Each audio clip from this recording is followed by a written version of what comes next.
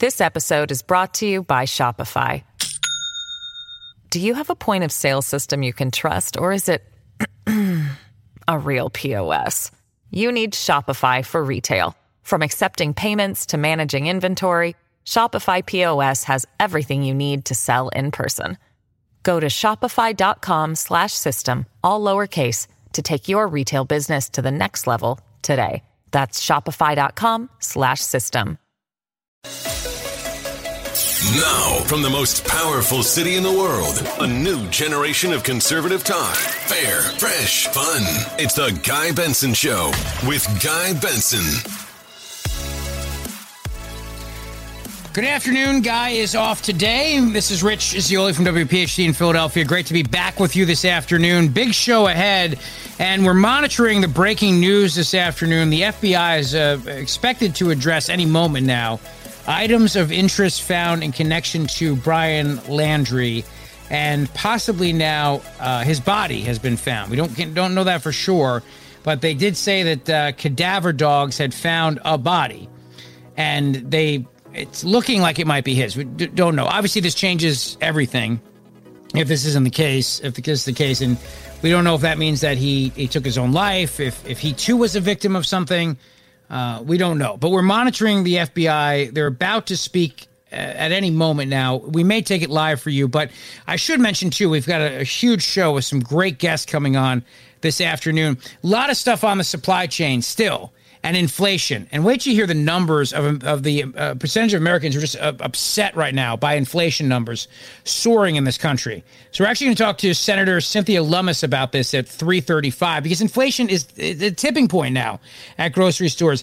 They're even saying you may not be able to get your turkey for Thanksgiving, or if you get your turkey, you may not be able, you're going to pay a lot for it, basically, is what they're saying now. So brace yourself for that. Then huge 4 o'clock hour, too.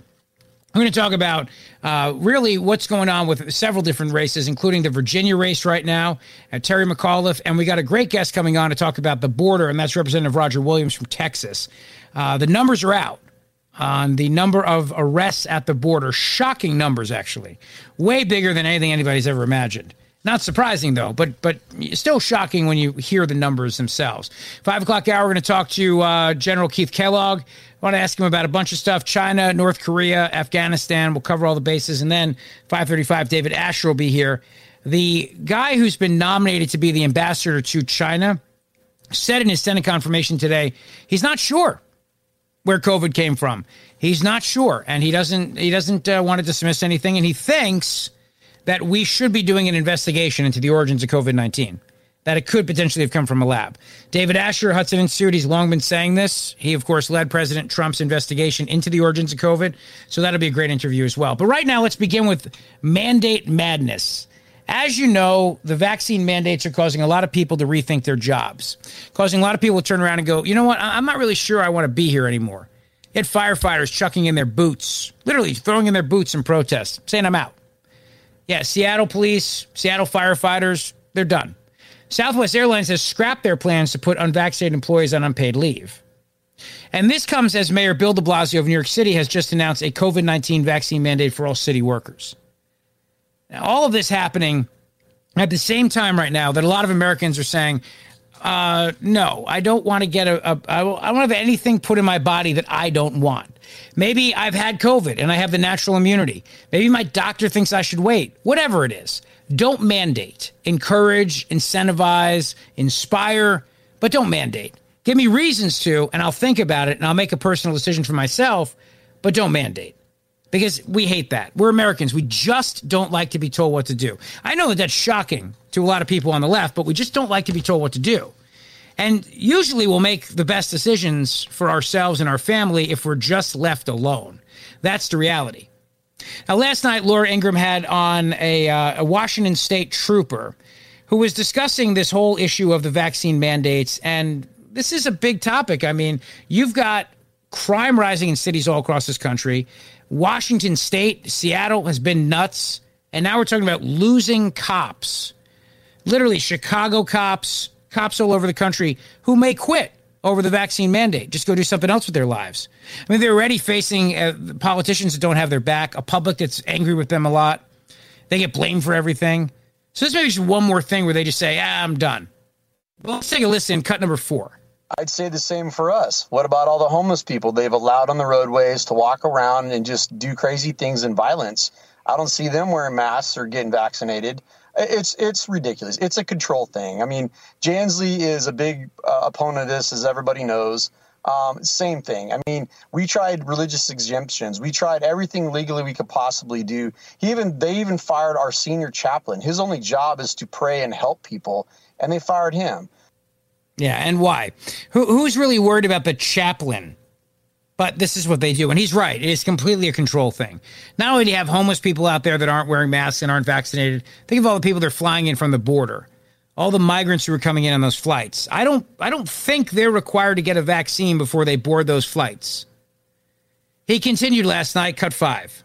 We're losing a lot of officers, but the question they're really not asking to these officers are the ones that are vaccinated, are they still leaving? And I can tell you those numbers are extreme. The troopers that actually left today, the final number we got was 74 troopers. Well, okay. When I actually talked to the people, there's a lot more that just retired. We have guys that just flat quit before they had to be fired. So there's another number.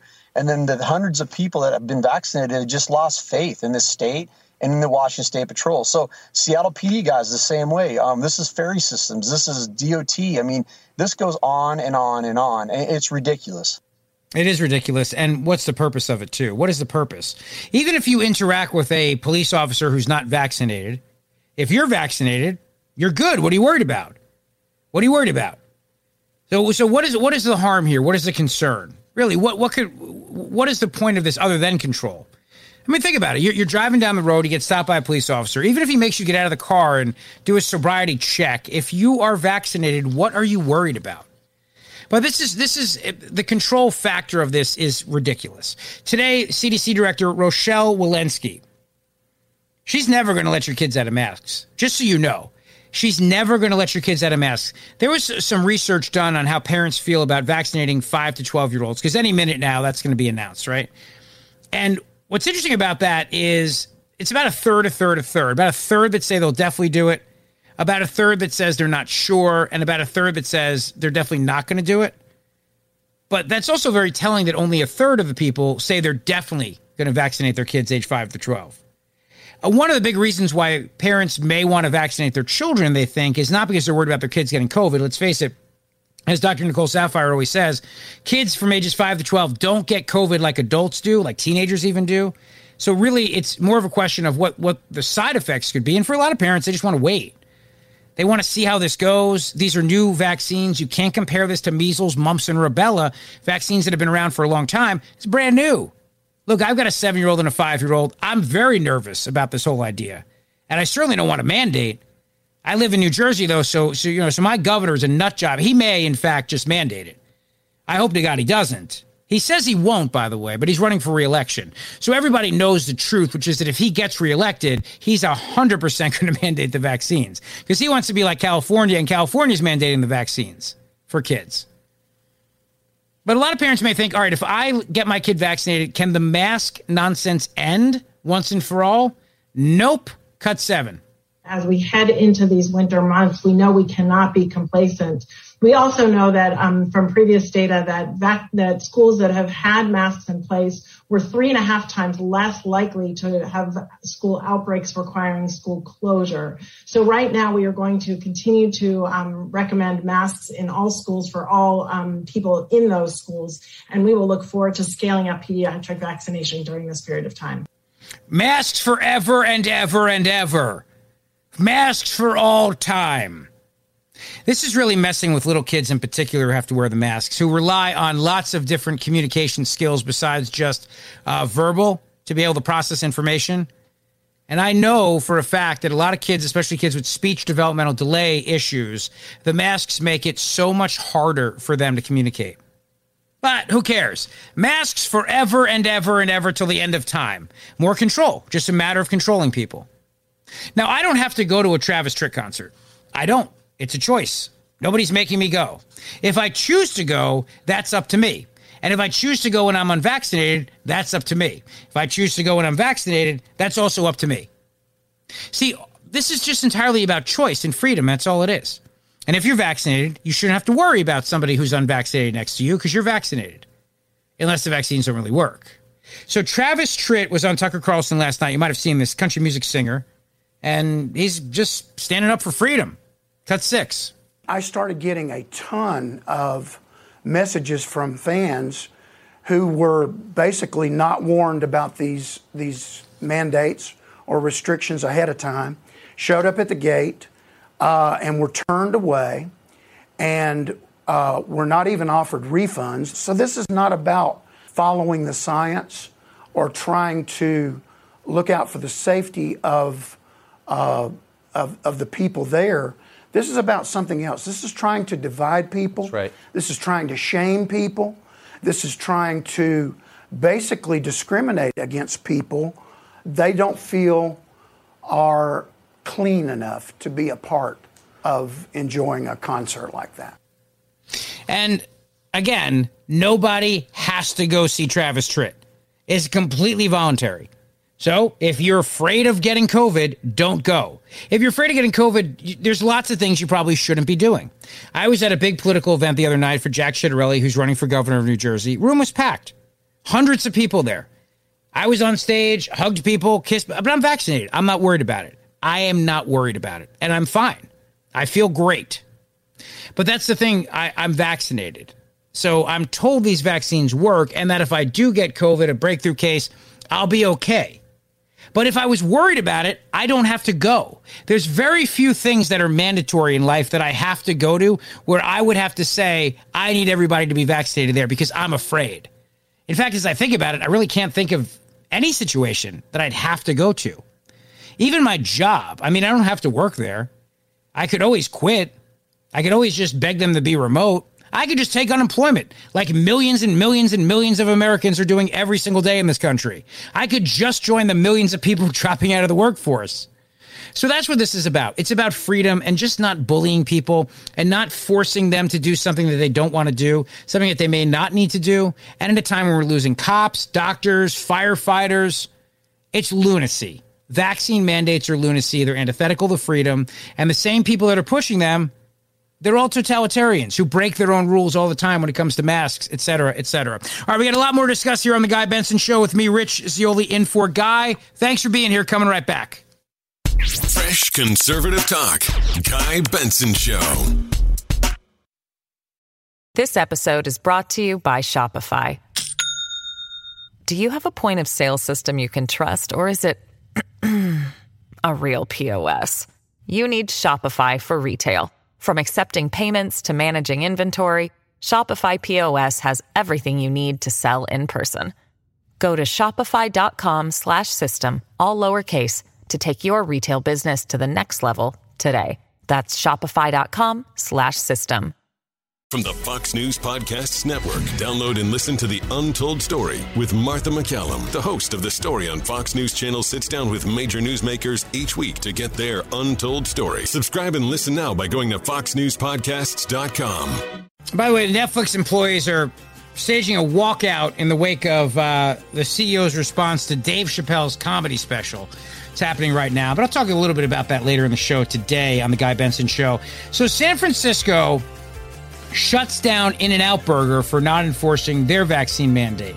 Because what In-N-Out Burger said was, we refuse to become the vaccination police. They don't want to do it. I don't blame them either. They shouldn't have to. Their job is to make amazing burgers and fries, and they really are amazing. I will tell you that. They are great. I mean, the burgers there at In-N-Out, every time I go to California, and I haven't been in a long time, first thing I do is try to grab an In-N-Out Burger. So good. But they said, our job here is to serve customers and give them great food and be nice to them. That's it. That's all we're here to do. And we're not here to enforce anything with our customers, our employees. We're not the police. We're not doing this. All right? Not doing it. And I say good for them. San Francisco then responds by shutting them down. So you can't be in business unless you do exactly what we tell you. Remember, it was the mayor of San Francisco who violated her own mask policy. You remember this? And when she was busted, she said, "What are you, the fun police?" That's what I talk about. These people are some of the biggest hypocrites on planet Earth. And again, what is the point of having a vaccine jab mandate for In-N-Out Burger? What is the point of this? What is the point of any of this stuff at this point? It's just a matter of control. It really is. And that's why with the kids, you know as well as I do, they're going to mandate this stuff. They're not going to not mandate it. In most places, in blue places anyway, because they love to have the ability to control you and tell you what to do. And so when you have people like Travis Tritt and others standing up to it, I mean, good for them. Good for them, because they're making a stand too. If people can make a stand and tell you to do something, people should be able to make a stand and say, we're not doing something. Why not? So the San Francisco Department of Public Health closed the In-N-Out Burger at Fisherman's Wharf, one of the popular tourist spots in San Francisco, at least it was, after the popular burger joint did not check the vaccination status of customers, which violates an August mandate from the city requiring indoor diners to show proof of vaccination. It is owned by a devout Christian named Lindsay Snyder, and it's well known for including Bible verses at the bottom of soda and milkshake cups. They have 358 locations, but they won't come to the East Coast, which frustrates me because I really, really wish they would, because I love their food. It said our store properly and clearly posted signage to communicate local vaccination requirements. After closing our restaurant, local regulators informed us that our restaurant associates must actively intervene by demanding proof of vaccination and photo identification from every customer. Then they must act as enforcement personnel by barring entry for any customers without the proper documentation. And they said we refuse to become the vaccination police for any government. In fact, I would say to them that they're putting the employees at risk by requiring that the restaurant employees have to enforce this stuff. I mean, they're not trained. They're not trained in self-defense. They're not trained in de-escalation. They're not trained in these things. So all you need is one hothead to say no to some employee and it gets physical, and then what happens? We fiercely disagree with any government dictate that forces a private company to discriminate against customers who choose to patronize their business. This is clear governmental overreach and is intrusive, improper, and offensive. 100% right. Absolutely right. But why is it that the government doesn't think about that fact? Hey, we're going to have you enforce our rules. Who the hell are they to say that? Why should any private business have to enforce government's rules? If you want to have a rule enforced, you have people that enforce it. They're called the police. So if there's an issue, send in the cops. Oh, but they don't want to do that in San Francisco. You know why? There's that mayor's part of the defund police crew. I mean, I'm sure of it. The whole state is. The whole nutty state of California is. So they'd be afraid that a law enforcement officer going to In-N-Out Burger to deal with somebody who's not vaccinated would probably result in the person maybe being shot to death. So instead what they'll do is they'll have Skippy, the untrained 17-year-old In-N-Out Burger employee, confront people about their vaccination status. Yeah, what could possibly go wrong? I mean, you've seen some people that work at fast food places, right? Not exactly the armed forces here we're talking about. Not exactly the Delta Force. I would just be very careful about, and if I were the owner or manager, I wouldn't want my employees doing this. Not their job. And sometimes encounters with bouncers at bars, clubs, restaurants, the worst. A lot of these bouncers, they're real tough guys. Real tough. You know, they have the power to decide if you get in or out. So they're real tough guys. You know, you don't want to mess with them. But sometimes they like to get a little physical with people. There have been a lot of lawsuits against bouncers at restaurants and clubs. So maybe In-N-Out Burger should hire bouncers. 2 big burly guys to stand out there and make sure to intimidate you to show your vaccination status. Yeah, why not that? Do that. That'll be great, right? This is the stupidity of what I'm talking about. It makes no sense. It's stupid. It's dangerous. And it should not happen. And yet, it's happening all across the country. And it needs to stop. Here on the Guy Benson Show, we got a great guest coming up. Biden's inflation, this economy, all of it, is causing a lot of people some serious angst. What can we do about it? What can be done? We're going to talk to United States Senator Cynthia Lummis about it, find out her thoughts on this. It's getting really scary out there, but really scary for Biden's poll numbers. The Build Back Better plan, oof, not popular. It's the Guy Benson Show. We'll be right back. Out of the gates and ready to go. Hey, it's Hutton Withrow. Hot Mike is here on the Outkick Network. We've got your afternoon covered with the latest sports discussion, and it's available wherever you find your audio. Daily analysis and news. He is hot. I am Mike. Actually, my name is Chad. His name is Jonathan, but you get the picture. We're going to bring it every single day. Whatever you want to call us, we'll respond to. We just want you to respond to what we're dishing out every day. And while you're here, we hope you subscribe to the podcast, like, subscribe, and share.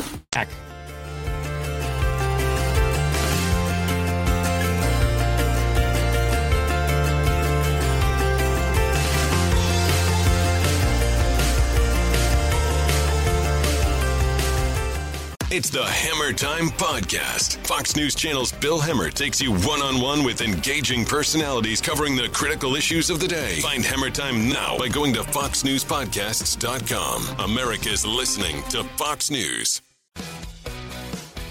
Talking about the issues you care about. Guy Benson. It is the Guy Benson Show. It's me, Rich Zeoli from WPHT in Philadelphia, in for Guy today. Great to be with you this afternoon. Inflation is killing us. It is approaching a tipping point, and people are not happy about it. Biden's poll numbers are plummeting. People don't like the Build Back Better plan. Not at all. Joining us now, Senator Cynthia Lummis from the great state of Wyoming, Republican. Hey, Senator, good afternoon. Good afternoon, Rich. Great to be with you. Great to be with you. I do want to ask you about Bitcoin, but first I want to ask you about the inflation issue that's happening right now. I'm sure that your constituents in Wyoming are feeling this. All-time high today. We're having beef, pork, chicken, natural gas, coal, oil, fuel oil, all up in terms of inflation. These are the things that the American people buy every day. And then you look at housing, cars, the things that they don't buy every day, but that are major costs for Americans, all up. For example, in Wyoming, the same house that last year cost $305,000 to build now costs $385,000 to build. Now, just imagine what that does to your typical family of four that's trying to get into a starter home. It puts it out of reach. Yeah, it really does. And it also puts it out of reach when they have to buy stuff to furnish that home, too, because all the prices on that stuff's going up. If you can get them. What we're finding in Wyoming, that appliances, refrigerators, and stoves and all the appliances in the kitchen, if you can get them, they're up. Well, is this the tragedy of the treadmill that's delayed, Senator? Well, I think we can all live without the treadmills, but quite frankly, when you need a dishwasher, a refrigerator, an oven to furnish a new house, these are essentials. I talked to my builders in Wyoming. One of them can't even get garage doors. Now, this is going into winter. They're building new homes to put young families in, and you can't even buy a garage door. These kinds of essential items are what has me worried. I think we all, when we hear them talk about the treadmill and, oh, how sad it is that somebody can't get on a treadmill, we should be talking about things like eggs and chicken and fresh fruit. The inflation we're going to be facing, especially when it comes to heating bills this winter, some of which are expected to jump more than 50%, are just astronomical. You know, when Jen Psaki said that yesterday about the tragedy of the treadmill that's delayed, it just really shows how out of touch this White House is with what everyday Americans have to deal with, and also businesses too. Senator, out here where I am in Philadelphia, I talk to restaurant owners. They can't find enough employees, and then everything that they have to buy to supply, those costs are going up too. So now they have to raise their prices on consumers. Jen Psaki's very snarky comment about the treadmill, I think, just truly shows just no connection with working people whatsoever. Yeah, and I think that's why their numbers are going down. When you lose the connection with the everyday working Americans, you've lost all of America. And when you add the inflation issue to the vaccine mandate issue, which has whole families worried that the choice that they're facing is have a vaccine, even if they've already had COVID, or lose your job. And then when you go to the grocery store, you're facing these much higher prices. They are driving middle-class Americans, working-class Americans away from the Democrat Party, away from the Biden agenda. And it's showing, Senator. Senator Cynthia Lummis is my guest right now here on the Guy Benson Show with me, Rich Zeoli, in for Guy. It's showing. I mean, when you break down the support for this Build Back Better plan, as they call it, 62% of American voters say the administration's policies are either somewhat or very responsible for increasing inflation, including 41% of Democrats and 61% of independents, along with, of course, 85% of Republicans. So, I mean, that's a Politico Morning Consult poll. That's pretty huge. It's important that the Democrats start paying attention to the American people, and they're so busy driving the desires of their more progressive, far left wing of their party that they're losing touch with the American people. I was on the floor of the Senate earlier. One Senate Democrat came up to a Senate Republican and says, "Hey, I'm sending a letter to the Biden administration asking them to pay more attention to the American people." And basically the senator said, "Hey, sorry, that's your party's problem. We're talking as Republicans directly to the American people about inflation, about the issues that matter. And I'm not going to help you call attention to your own White House's failure to communicate directly with the American people. If they would go in the grocery store or to the feed store or to the hardware store on the weekends and just let people come up to them and tell them what's going on in their everyday lives, they'd understand how out of touch they are with what people are saying, not only in flyover states, but your home state, Rich." Senator, let me ask you, I was happy to hear you say that Bitcoin cryptocurrency is very important for stability in the economy. When I think about the government going after people's bank accounts and weaponizing the IRS to be able to look at the $10,000 transactions, I think it's ridiculous that whether it's $600 or $10,000, I find this to be a complete invasion of our privacy, another way they're destroying the Fourth Amendment of this country. This is clearly now an attempt by them to go after everyday Americans. They say it's billionaire tax cheats. I don't buy it, Senator. And you shouldn't buy it, because this will go after middle-income Americans.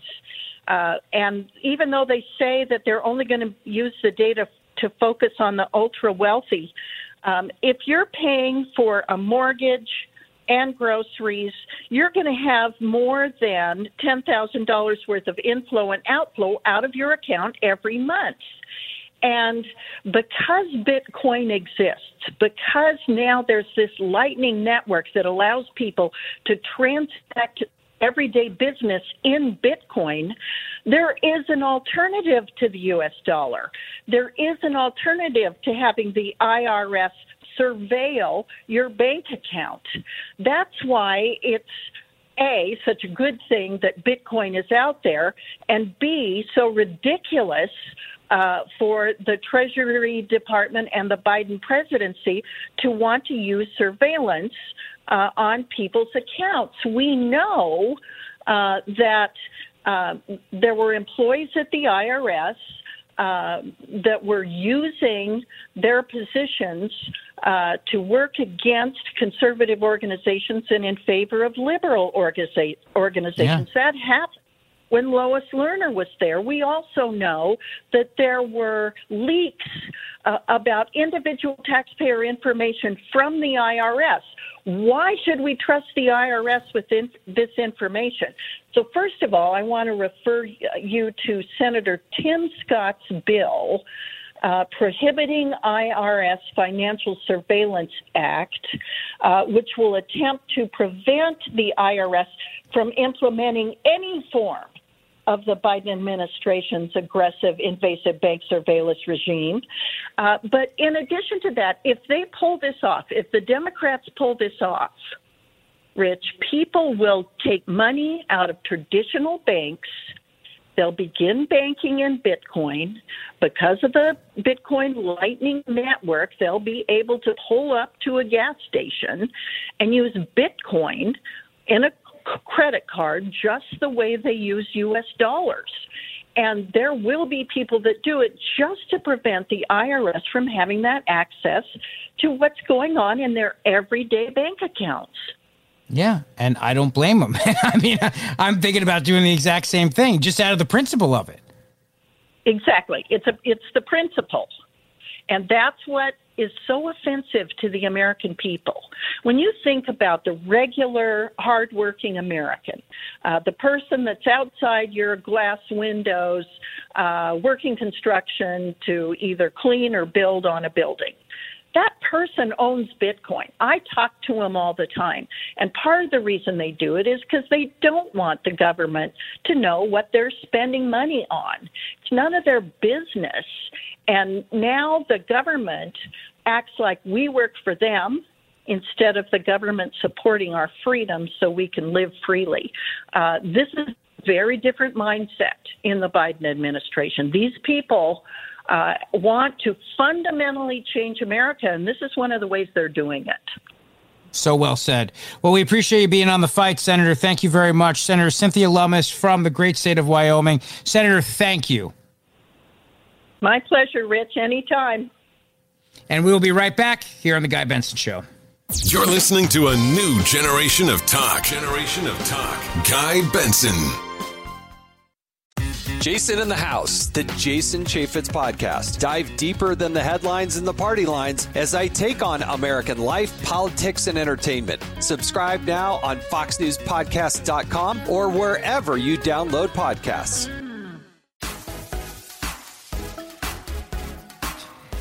So we talked about the supply chain issues with the senator. And first of all, if you missed that audio of Jen Psaki's comment regarding the treadmill, and it was something that I heard it. And of course, Peter Doocy asking her or somebody else asking the question actually this time. And she was, I don't know, just very dismissive of them too. So it's not just our very own Peter Doocy, but mostly it's usually directed at him.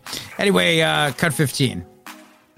The president is satisfied that progress continues to be made. And one of the reasons that there has been so much traffic in a lot of these ports is because there are more goods that are being ordered by people across the country. People have more money, expendable resources. Their wages are up. More people are working than they were a year ago. And then, of course, the infamous treadmill comment. It was clear in March of 2020 when COVID hit that the supply chains across the world had been disrupted. Even as the sort of work to fight back against COVID proceeded, it was crystal clear that things were not improving on supply chain. People couldn't get dishwashers and furniture and treadmills delivered on time, not to mention all sorts of other things. So why is the tragedy of the treadmill that's delayed? Right. Just so incredibly snarky and unnecessary, too. The guy who has a treadmill store, it might really hurt his business to not have treadmills. Just think about that for a second. A guy who owns an exercise equipment store and cannot get treadmills, maybe that's what puts him out of business. So now you have another store going out of business in, say, the mall or in the shopping plaza. Another store's out of business, more people out of work, and another place not paying taxes anymore. So, yeah, it's easy to just dismiss this like, oh, it's no big thing. It is a big thing to that guy, right? The guy who owns the exercise store who is hoping that somebody comes in and drops $1,000 or $500, whatever they cost, to buy a treadmill for his wife as a Christmas present for the house. Although I'm not sure getting your wife exercise equipment is ever necessarily the best gift. But if she really wants it, I mean, go. But just make sure this isn't like a surprise gift, because that, you could be sending a message there is all I'm saying. And this could cause you. Anyway, so that guy needs people coming in to buy treadmills.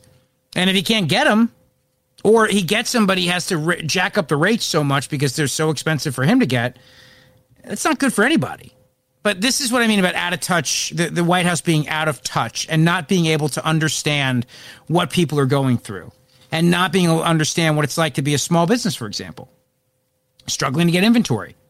Struggling to be able to keep up with the supply chain. I read, for example, that a lot of restaurants, which have already been so hard hit during the pandemic to begin with, are having a really hard time getting takeout containers, because takeout containers are very hard to come by right now. And that's another issue for them. So they've lost a lot of business because of the pandemic. Now they're trying to deal with just keeping up with that. And they also have to deal with if they have delivery drivers, the increased costs of that for the delivery drivers and gas and everything else. And now they can't even get takeout containers. So it really does matter more than just the tragedy of the delayed treadmill. But I just think you hear a comment like that from a White House official, the press secretary, and for my money, it just proves what we all know. Out of touch, completely out of touch, period. Governor Ron DeSantis of Florida, he said, listen, we can help. Just send these ships through the canal. We're here to help. We're ready to go. Cut 17. You've seen the images of all these ships docked off the coasts of various cities in the United States where there's a big log jam. That, of course, is impacting what we see in terms of on our store shelves. Florida's here. We've got capacity, and we also have incentive packages to make it worth your while to be able to bring your business through our ports. I mean, just saying, he's looking for business. He's not trying to chase business away with comments that are totally rude. He's just trying to bring people in and try to offer to help. And that's great. And why not, right? Why not? Why not do more of things like that to help? But the situation in the Port of Los Angeles is fascinating because what people don't talk about is that California has some very strict rules regarding truckers and truck drivers and regulations that are actually hurting the truck driving industry out there. And it's another reason why we have such a truck driving and trucker shortage in this country. But it's not talked about there because they want to act like this has nothing to do with that. But of course it matters. And then you need human beings to drive the trucks. I know they're talking about robot truck drivers at some point, but until we get that, in the meantime, you need to have human beings behind the wheel of that. And that right now is very difficult because we have such an employment issue in this country. So many people, so many companies, businesses that are looking for jobs. I just saw on Fox News a short time ago, they had the guy who is a grocer in New York City. And he was saying that the biggest problem that he's dealing with is that his suppliers who supply him with food, and he tries to use small farms as best he can, small distributors, trying to help those people out. He says the biggest thing they're telling him is that they can't find enough employees to help. So they're struggling there. And then he's got to deal with that on his end too. So all of this is happening at the same time. It's like all of these things are colliding together. And you can mock it, you can dismiss it, or you can try to address the problem. What is the problem? Why? How did this happen? And then what do we do about it? And Democrats are completely in denial on this point. That yes, they ended the $600 a week extra benefit, but you still have Americans with $1.7 trillion of money in their bank accounts because they didn't spend it all during the pandemic. And the 4.3 million people that left the labor force, they may not come back. They may not have a reason to come back to the labor force. They may not need to. And it's not as if the states are turning around and going, hey, if you want to continue unemployment benefits, you need to show us proof that you're working. You need to show us proof that you're looking for a job. I should say looking for a job. We want to know, because that's how it used to be back in the day. If you were on unemployment benefits, you would have to check in. I mean, there's a famous Seinfeld episode of this where George basically his usual lies about looking for a job. But you'd have to check in, usually over the phone, and they'd ask you a question. Were you looking for a job this week? Yes. And usually it was automatic, but sometimes they would actually ask you to prove it. And if you couldn't, cut your benefits off. Oh, not anymore. Big hour ahead on the Guy Benson Show. We're going to talk to a congressman from Texas just how bad the border crisis is. Even worse than you've heard. Don't go away.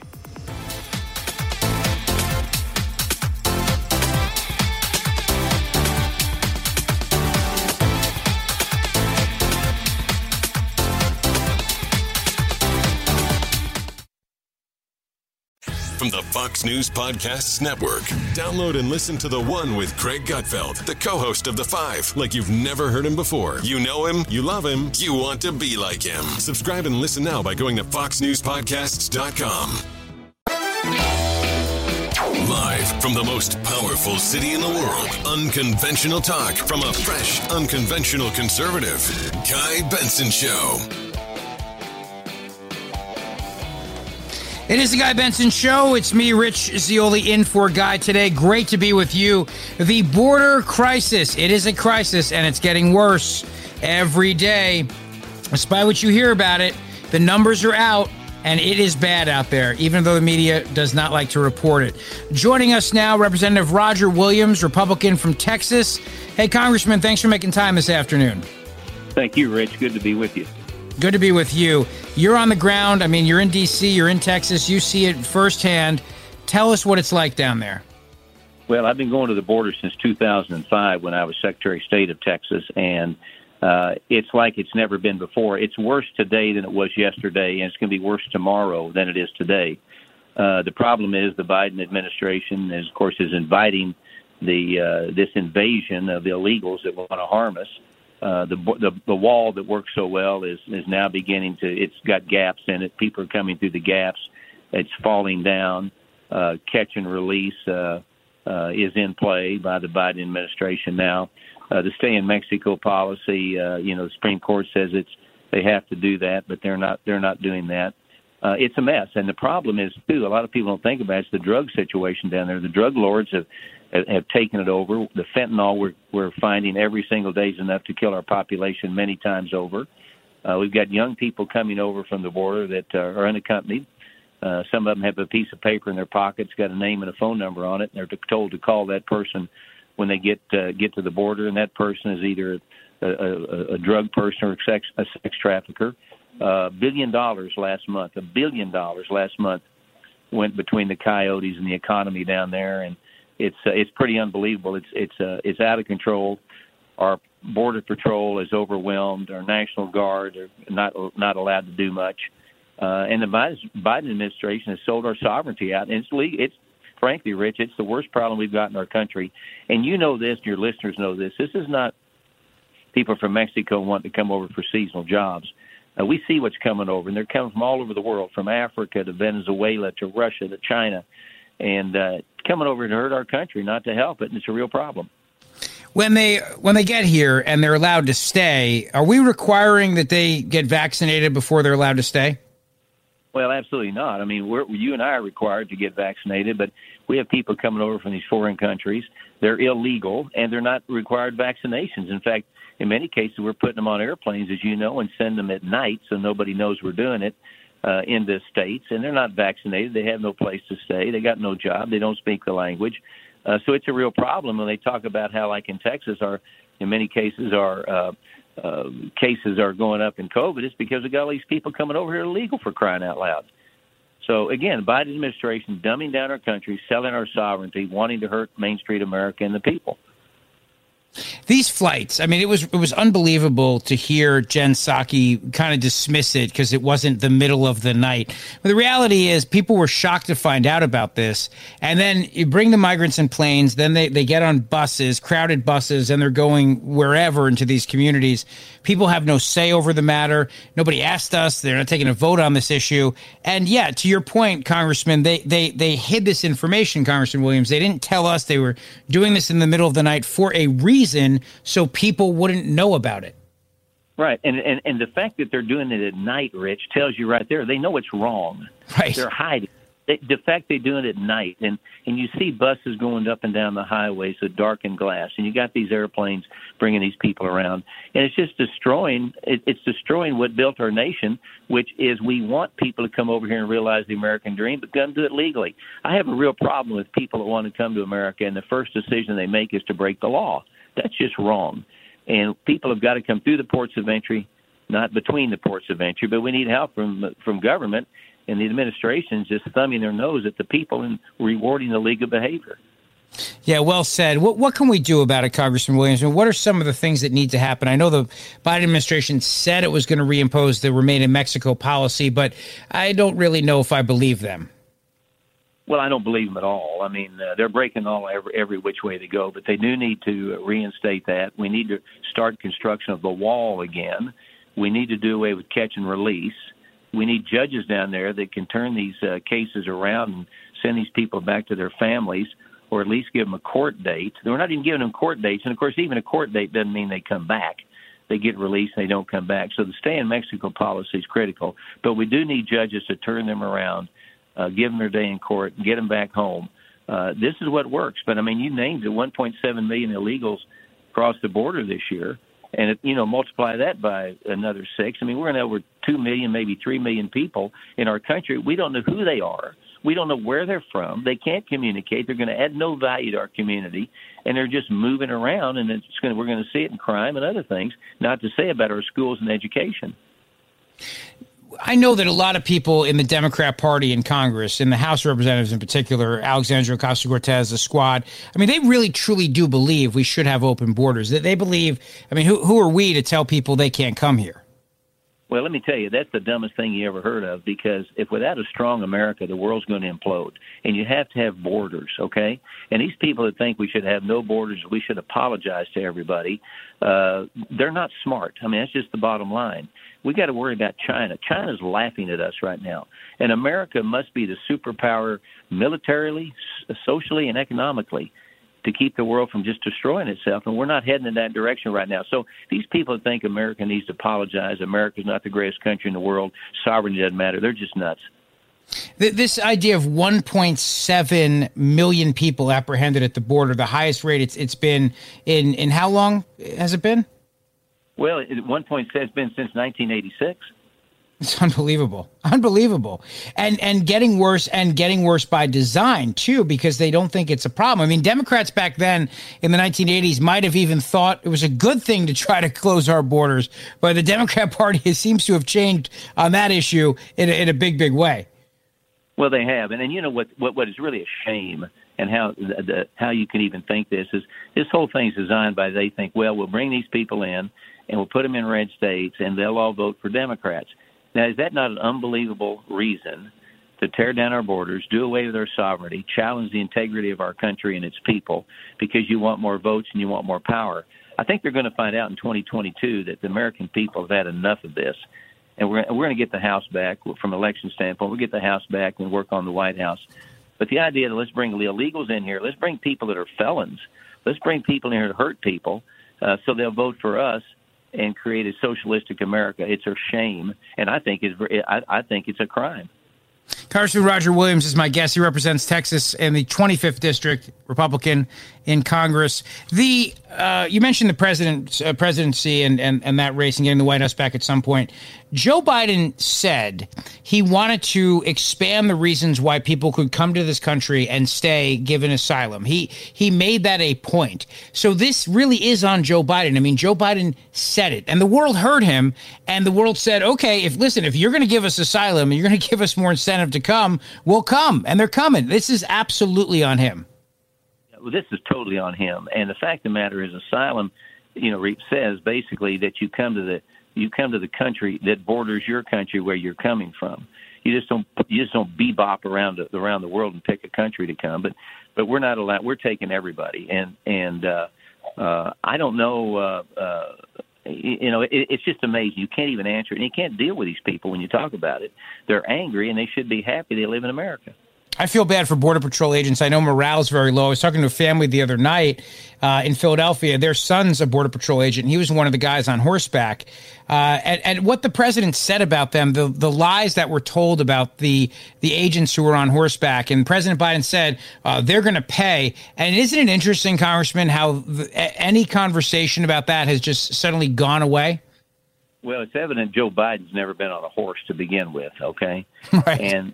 And the fact that they're going to pay for trying to uphold the law, that's what he's supposed to be doing, for crying out loud. He's the one that should pay. He sort of uphold the laws of the land and defend the borders, and he didn't do it. So it's all on his land. But the Border Patrol, I have a son-in-law whose brother's in the Border Patrol.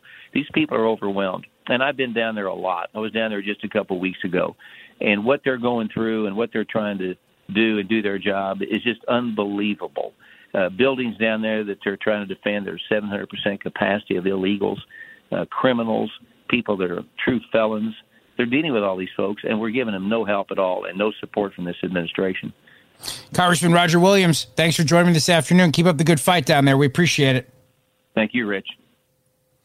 And these numbers that came out on the number of arrests at the border, highest since 1986, the passage of the amnesty bill. It just goes to show you that unless there is a real mechanism to keep people out of this country, they're going to come into this country. It is the Guy Benson Show with me, Rich Zeoli, in for Guy. We're coming right back. Fresh conservative talk. Guy Benson Show.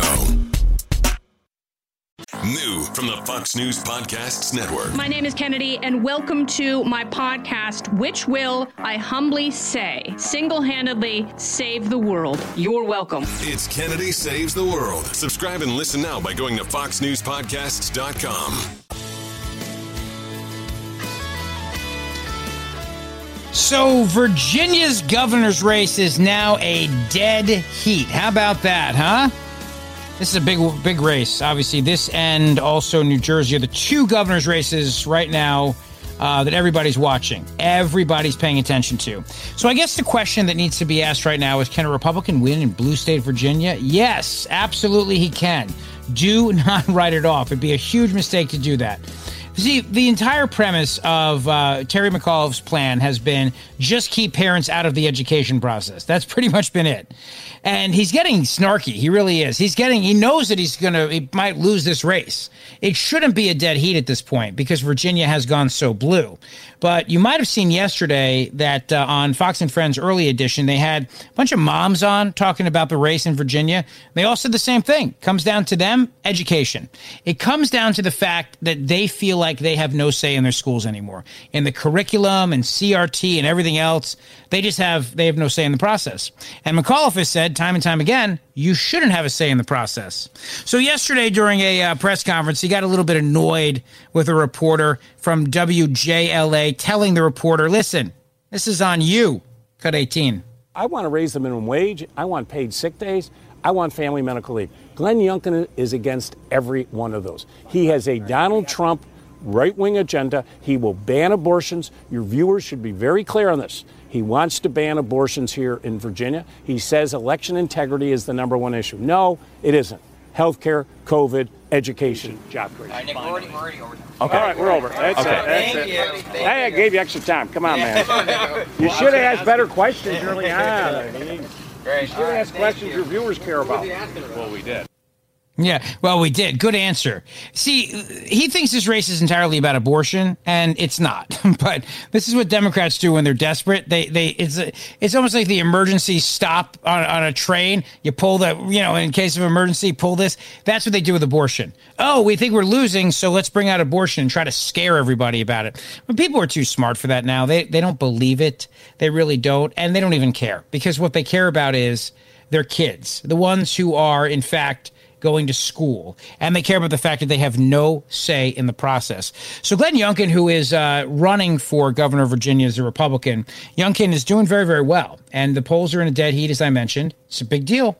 Incredibly tight race, and not just in the parts where you think it would be in Southern Virginia where the Republicans are doing well. I'm talking about the blue part of the state, the part of the state that they say is solidly blue. And when you look at that, you go, whoa, hang on a second here. Could a Republican win? Well, with a record like Terry McAuliffe has, yes. Enthusiasm gap and shift in voter priorities boost Glenn Youngkin, boosting him in a big way. Let's hear what he had to say this morning on Fox and Friends. Cut 19. He failed when he was governor. This is what Virginians want to talk about. They're worried about their schools. And what did he do? He brought standards down and left us with a failing school system. And oh, by the way, we're at a 20-year high in murder rate. And when he was governor, the murder rate went up 43%. So not only did he not do a good job when he was governor, but he has nothing good to say about it now.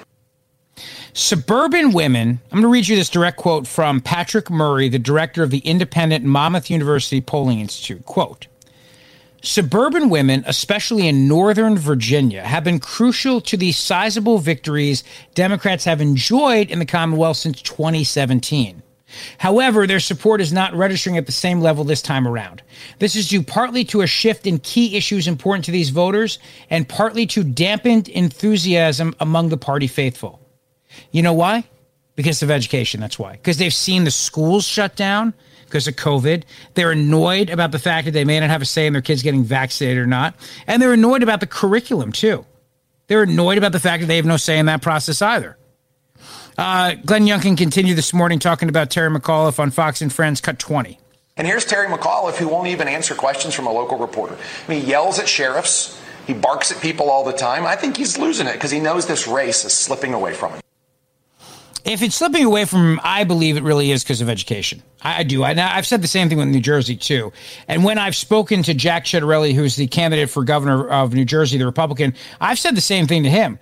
Look, man, this entirely comes down to the burbs and moms and dads, but particularly moms in the suburbs who've had it.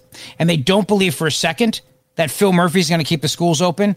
The moms in Virginia don't believe for a second that Terry McAuliffe's going to keep the schools open. So this is why it matters. Cut 21. Loudoun County has been ground zero for a long time about what's happened in education, but it's the culmination of what's been going on since Terry McAuliffe was governor. He lowered the standards in our school. He wants to keep parents out of the loop. I mean, he said parents don't have a role in their kids' education. He wants government between parents and kids. He said to the nation, parents don't have a role in their kids' education, and then he doubled, tripled, and quadrupled down on it. And so now he sees that parents are rejecting this. And oh, by the way, parents are rejecting the notion that he's going to call on his friend Joe Biden and have the FBI come and try to silence them. I mean, these are our kids. And it's hurt him in a big way. From, again, the Monmouth University poll, this is from Patrick Murray, the director of the polling institute. He said, quote, McAuliffe's sizable edge on handling COVID and his competitiveness on economic issues last month helped put him ahead in the race. But Youngkin has been able to change the terms of the debate by using his opponent's words on parental involvement in the school curriculum to shift voter attention on that issue. Not only has this eaten away at the Democrats' previous advantage on education policy, but it has also raised doubts about McAuliffe's ability to handle the pandemic. You know why? Because when you think pandemic and you're a mom or dad, you think your kid at the kitchen table. That's what you think. And if they don't believe that this Democrat can find a way to keep the schools open, if they don't believe they're going to have a say in the vaccination process of their children, if they're sick and tired of their kids wearing masks in schools, then they're not going to vote for Terry McAuliffe. Bottom line, they're not. And so it entirely comes down to what they used to say, kitchen table politics. Well, this is as kitchen table as it gets. Your kid sitting there at the kitchen table and being on a Zoom school class. That's as kitchen table as it gets, baby, and there's nothing that's going to change somebody's mind about that. If they fear that today, they fear it on Election Day. And then when you hear this guy, McAuliffe, come out and go, parents shouldn't have a say in their kids' education process, it's because he's entirely beholden to the teachers' union. If the biggest races to watch in this country right now, in addition to these two governor's races, local school board elections. Local school board elections with fired up moms and dads who've had enough. They're getting engaged in ways they never have before. I see it where I live in South Jersey. I see it with moms who've only voted Democrat in their entire life who are now running and getting engaged in school board elections because of these very, very issues. So this election in Virginia and in New Jersey, too, big elections to watch. It's the Guy Benson Show with me, Rich Zeoli. FBI press conference coming up. What are they going to say? Don't go away.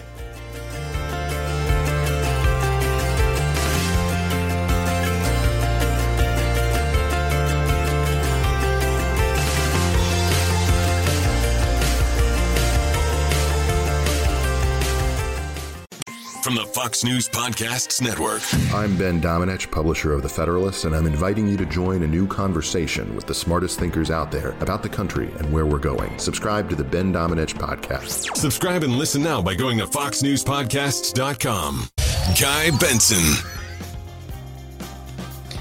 It is the Guy Benson Show. We are watching the FBI just had a little, not really a press conference. They made a statement. Michael McPherson, the FBI special agent in charge. Is it still going on right now? I guess we can take it live if it's still, is it over? Okay, they just wrapped up. All right. So what we're going to do is get the audio to play for you. But basically, they found what appeared to be human remains. We'll get some of the audio to play. They didn't take any questions, so... they walked off for that, and I think people were expecting them to talk longer and expecting them to take questions, but that's not what happened. Very, very brief comment. So in the meantime, as we wait for that audio to give you the update on that, because it is pretty compelling, I wanted to mention on the issue of schools, just real quick, you know, the notion of public schools in America, and we've seen an exodus out of public schools. We've seen parents taking their kids out of public schools and putting them in private schools. This is also what's driving in Virginia, too. Parents being frustrated with public schools. And so it is a thing that is happening all across the country right now. And I think it's going to be an issue in 2022 in the midterm elections, no doubt about it. But the other thing that's going to be an issue is Americans don't like when their freedom is taken away from them, and they don't like when the government beefs up surveillance powers over them. And what the Democrats are doing right now with the IRS is ridiculous. With these new IRS bank account reporting ideas they have, all it is right now is just another way for them to have control over you. And that's all it is.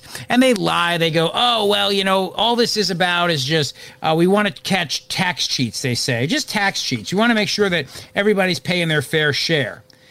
A big part of this is because they have to weaponize the IRS because they need the money. They keep telling everybody Build Back Better is going to cost $0. You might have heard that, right? That lie that their whole Build Back Better plan is going to cost big goose egg. First of all, nobody believes that. Nobody should believe that because it's a bunch of BS. And secondly, not even Stephanie Ruhle on MSNBC believes that. When you've lost MSNBC, you know you've got a problem. But this is what Stephanie Ruhle said yesterday, cut 26. One of the reasons right now it's so hard to sell this to the American people because we do not know what's in it. There's so much in there and you don't know what's going to end up being the priorities left, which is why it's very confusing. She did say she does believe this thing is fully paid for, right? She's not supposed to sell policy. She's the one who knows the math. And she argues, yes, it's raising taxes, but that tax gap, right? They want to fund the IRS. So you don't have to change any of the tax laws. You just have to enforce them. She argues that over the next 10 years, there's $10 trillion that could be collected. Yeah, and that's why the White House says this infrastructure bill, the sum total of it is zero because they argue it's all paid for. I see you shaking your head. That's a mathematics that I am not yet familiar with, but we'll see. They have very ambitious plans.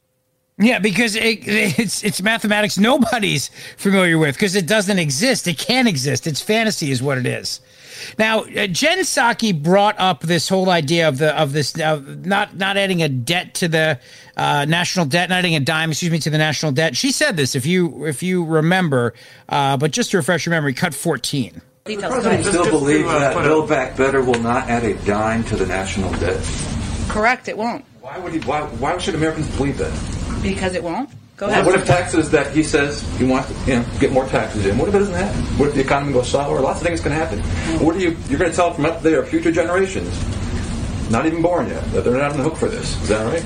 That's right, and hopefully you'll report accurate information yourself. Oh, slow burn, snarky, slow burn.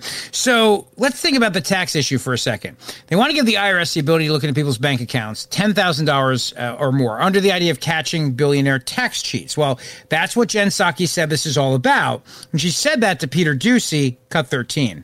Is the plan to catch billionaire tax cheats by snooping on accounts that just have $10,000 in them? Well, that's not exactly an accurate description. So let me help you with an accurate description of what is actually happening here. And there was a statement by the Secretary of Treasury on exactly this, where she said in this statement, so just to reiterate, she deeply appreciates the work of Chairman Wyden and Chairman Neal's leadership on reconciliation and, in particular, the need to close the tax gap. At the core of the discrepancy in the ways types of income are reported to the IRS are opaque income sources, frequently avoid scrutiny, while wages and federal benefits are typically subject to full compliance. So people who get W-2s, whether they are teachers, firefighters, employees at Fox News, anywhere where they may be getting a W-2, that's not what we're talking about here. They're already reporting their income. We're talking about high net worth individuals who are not paying the taxes they owe, and that's what this policy would propose to address. All right, so if that's the case, then this is just about catching tax cheats, billionaire tax cheats, by the way, with $10,000 deposits. Is it really about that, or is it the fact that they're going to be so desperate for money that they're willing to take average Americans, make them criminals, and also just shatter the Fourth Amendment in the process? Well, Senator John Thune certainly thinks so. He spoke out about it yesterday, cut number 9. This proposal, which would double the size of the IRS, literally double the size of the IRS, and allow them to snoop into every American's transactions, bank transactions. And as has already been pointed out, this is something that is so sweeping, we've never seen anything like it before, where you're literally talking about an IRS dragnet across the bank accounts of every single American, or at least every single American who banks, because as has been pointed out, any American who uses a bank account probably at some point is going to, in deposits and withdrawals, exceed $600. Even if it's $10,000, it's still going to capture thousands, millions of Americans with this. And that's the idea, because they need the money. Because it's not going to cost $0 to build back better. They need the money. That's the bottom line here. So they're going to go into everybody's bank accounts and look. Everybody's. Senator John Kennedy of Louisiana. He's always got good little quips to add to this kind of stuff. I always love listening to him. Cut number 8. Whether it's $600 or $10,000, under this proposal, the intimate financial details of everyone in this room, of at a minimum of every American who has a job, will be turned over on a daily basis to the IRS. What could possibly go wrong? Republicans aren't perfect, but this stuff is crazy. President Xi would be proud. Yeah, he's right. And here's the thing. These two run on the same track together. It's important to realize that. You can't have one without the other. You can't have this kind of spending, this unprecedented spending, without expanding the powers of the IRS. I mean, literally in the bill is giving the IRS another $80 billion for enforcement purposes. So you can't have one without the other. And these two are absolutely connected. But here's the thing. The American people don't like this. They don't want to do this. They don't like it. They don't like the fact that this spending is being proposed. It's not popular right now. And people don't realize that because the media doesn't talk about that fact. But if they did, they'd understand the reason why Biden's having a hard time selling this, the reason why Democrats, except for the extreme left, has a hard time buying this and selling this to their constituents. I mean, take, for example, Josh Gottheimer, represents the 5th District of New Jersey, Democrat, moderate, so-called moderate Democrat, right? He just had a bunch of wacko protesters sitting on his driveway protesting him over climate change. Okay, this is what I'm talking about now. His district is a district that was held by a Republican for years, Congressman Scott Garrett. Gottheimer, it's a district that could easily go back to being a Republican, especially if they redistrict a little bit, they make a couple changes, a couple tweaks to it. It could be a Republican district again. So Gottheimer knows that and this is North Jersey, so this is very expensive parts of North Jersey. Alpine, New Jersey, Mahwah, New Jersey, some of the richest towns in the state. A lot of people who work in New York, or at least technically work in New York, but now probably work at home, live there, pay taxes there. And they're tired of it. They don't want to pay more taxes.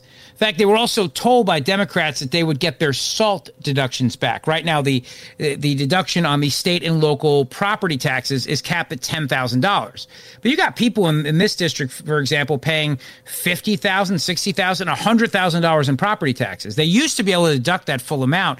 Now they can only deduct up to $10,000. So Democrats said, "Oh, don't worry, we'll put that back in for you." But they haven't, and they're not going to. Because they need the money. They need all the money. They can't give any money back to anybody.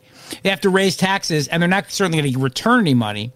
So Gottheimer's a great example of this, right? He's a guy that knows in his district this is not going to be popular. It's the same reason why Joe Manchin's not signing up for it. It's the same reason why Kyrsten Sinema's not, because they are from swing states. But there are a lot of swing Congress people who are very worried about this and selling this to their constituents.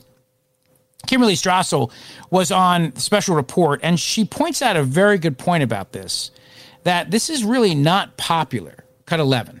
For the most part, government spending doesn't do a lot of good. And this is where Democrats are making their error, because they've forgotten that lesson. They've been out there bragging about how big this bill is going to be and how it's going to remedy everything, and claiming that these programs are exceptionally popular. But as Americans see the inflation that's going on, they fundamentally do connect that with government spending, which has already been at outrageous levels over the last year. Which is why that Politico Morning Consult poll I referenced earlier in the show with Senator Lummis, 62% of American voters say the administration's policies are either somewhat or very responsible for increasing inflation. 61% of independent voters. The independent voters are always the voters you want to watch, because they're the ones that could go either way. At least we say that. I don't know how accurate that is anymore. I feel like everybody's got an opinion on everything these days, but that's usually how it is. But it's not popular right now. It's destructive.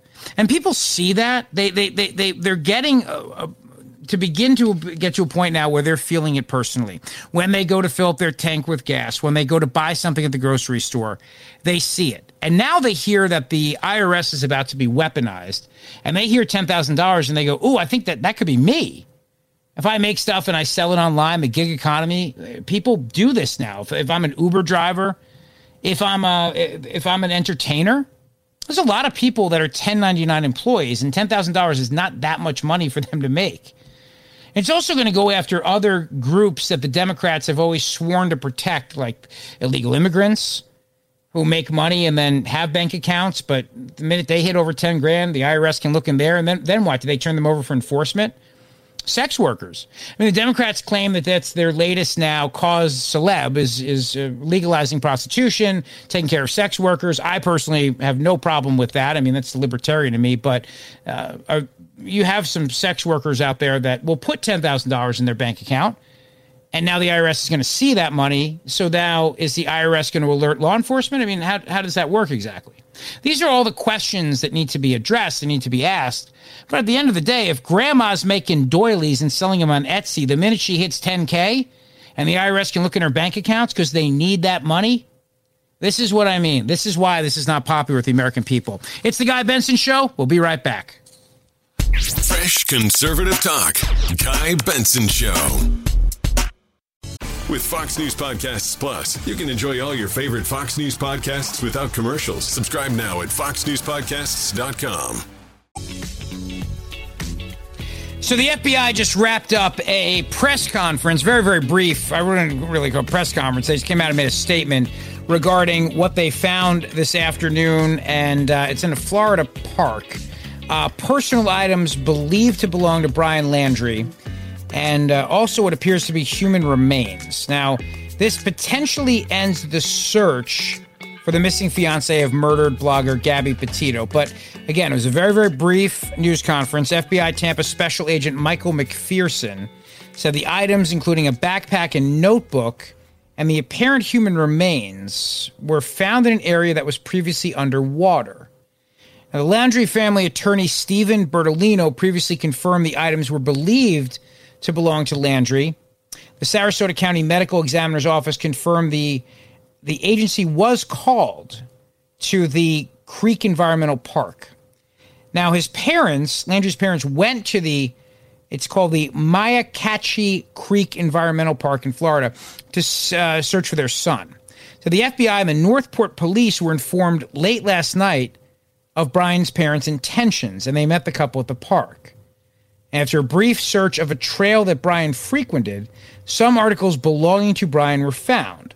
Law enforcement is conducting a more thorough investigation of the area. They didn't say what items were found at the park. Police did not respond to requests for comment. It's a heavily wooded, 160-acre park, which connects to the Carlton Preserve. Now, this is a 25,000-acre wetlands and wilderness area where authorities spent days searching for Laundrie after his family reported him missing on September 17th. Family members said Laundrie had gone camping in the reserve days earlier. The FBI in Tampa tweeted that, quote, items of interest were found and that an FBI evidence response team was processing the scene. This, by the way, from USA Today. So we have a little bit of the audio from the news conference today. Take a listen. As you're aware, the FBI and the Northport Police Department and our state and local law enforcement partners have been searching the area of the Carlton Reserve for Brian Laundrie, a person of interest in the murder of Gabby Petito. Earlier today, investigators found what appears to be human remains, along with personal items such as a backpack and notebook belonging to Brian Laundrie. These items were found in an area that up until recently had been underwater. Our evidence response team is on scene using all available forensic resources to process the area. It's likely the team will be on scene for several days. Clearly, if it is human remains and it's his, that changes a lot of the case, and they won't be looking for him anymore. Also, you have to ask a lot of questions right now in terms of is it his human remains? And if that's the case, what's that mean? How is that possible? So the FBI says it's an active and ongoing investigation. So it's not over yet. And yet His family was out there too. So more questions than answers after today's news conference. Truly, more questions than answers. But there'll be a lot of speculation on this, no doubt. If people think he did it, and then let's say it's his body that turned up, and they haven't said the human remains are his, or maybe a souvenir he took of Gabby Petito, don't know. But if it's his remains, it changes a lot, because then you have to ask yourself, well, how is that possible? Did he take his own life? Is it a situation where maybe he was killed by somebody in an attempt of revenge or something? So all those questions will come out too. But they haven't said who the human remains are. And I don't understand why they hold a press conference without giving that information. I don't know what the point of that is. Because now you're going to have every person on the internet who's an amateur sleuth come up with their own conspiracy theories and their own theories about everything, which is what always happens in these situations. Hey, in the 5 o'clock hour, I'm going to talk a little bit about national security. General Keith Kellogg will be here. He's always fantastic. I want to ask him about North Korea. I want to ask him about China. He's got a new book out, too, called War by Other Means. North Korea fired 2 ballistic missiles into the Sea of Japan. And, of course, we know about China testing that nuclear missile that can spin around the Earth like something out of a science fiction movie. And a little bit later in the show, David Asher will be my guest. David Asher is fantastic. I'm going to talk to him about the origins of COVID-19. You know, it's going to shock you. China is still not being transparent with us about this. I know you're as surprised as I am, right? They're still not being transparent, but Biden's nominee to become ambassador to China said today to the United States Senate in his confirmation hearing, well, it turns out he thinks that, yes, it's very possible that the virus did come from a lab, and it's very possible that he thinks China's covering it up and that there needs to be another investigation. So we'll have that conversation as well in a very, very big 5 o'clock hour here on the Guy Benson Show. Plus, I'll give you an update on the guy in Philadelphia who raped a woman in public on a SEPTA train. Turns out he was supposed to be deported. So why wasn't he? Straight ahead.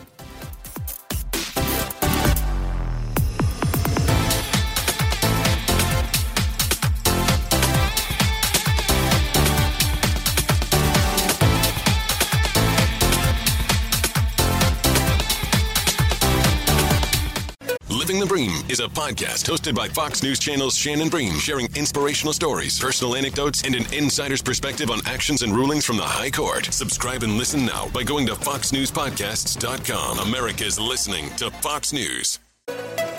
It's 5 o'clock in the most powerful city in the world, Washington, D.C. It's time for the Guy Benson Show Happy Hour, sponsored by the Finnish Long Drink. Finland's most popular alcoholic beverage has come to America. Visit thelongdrink.com. And now, here's your host, Guy Benson.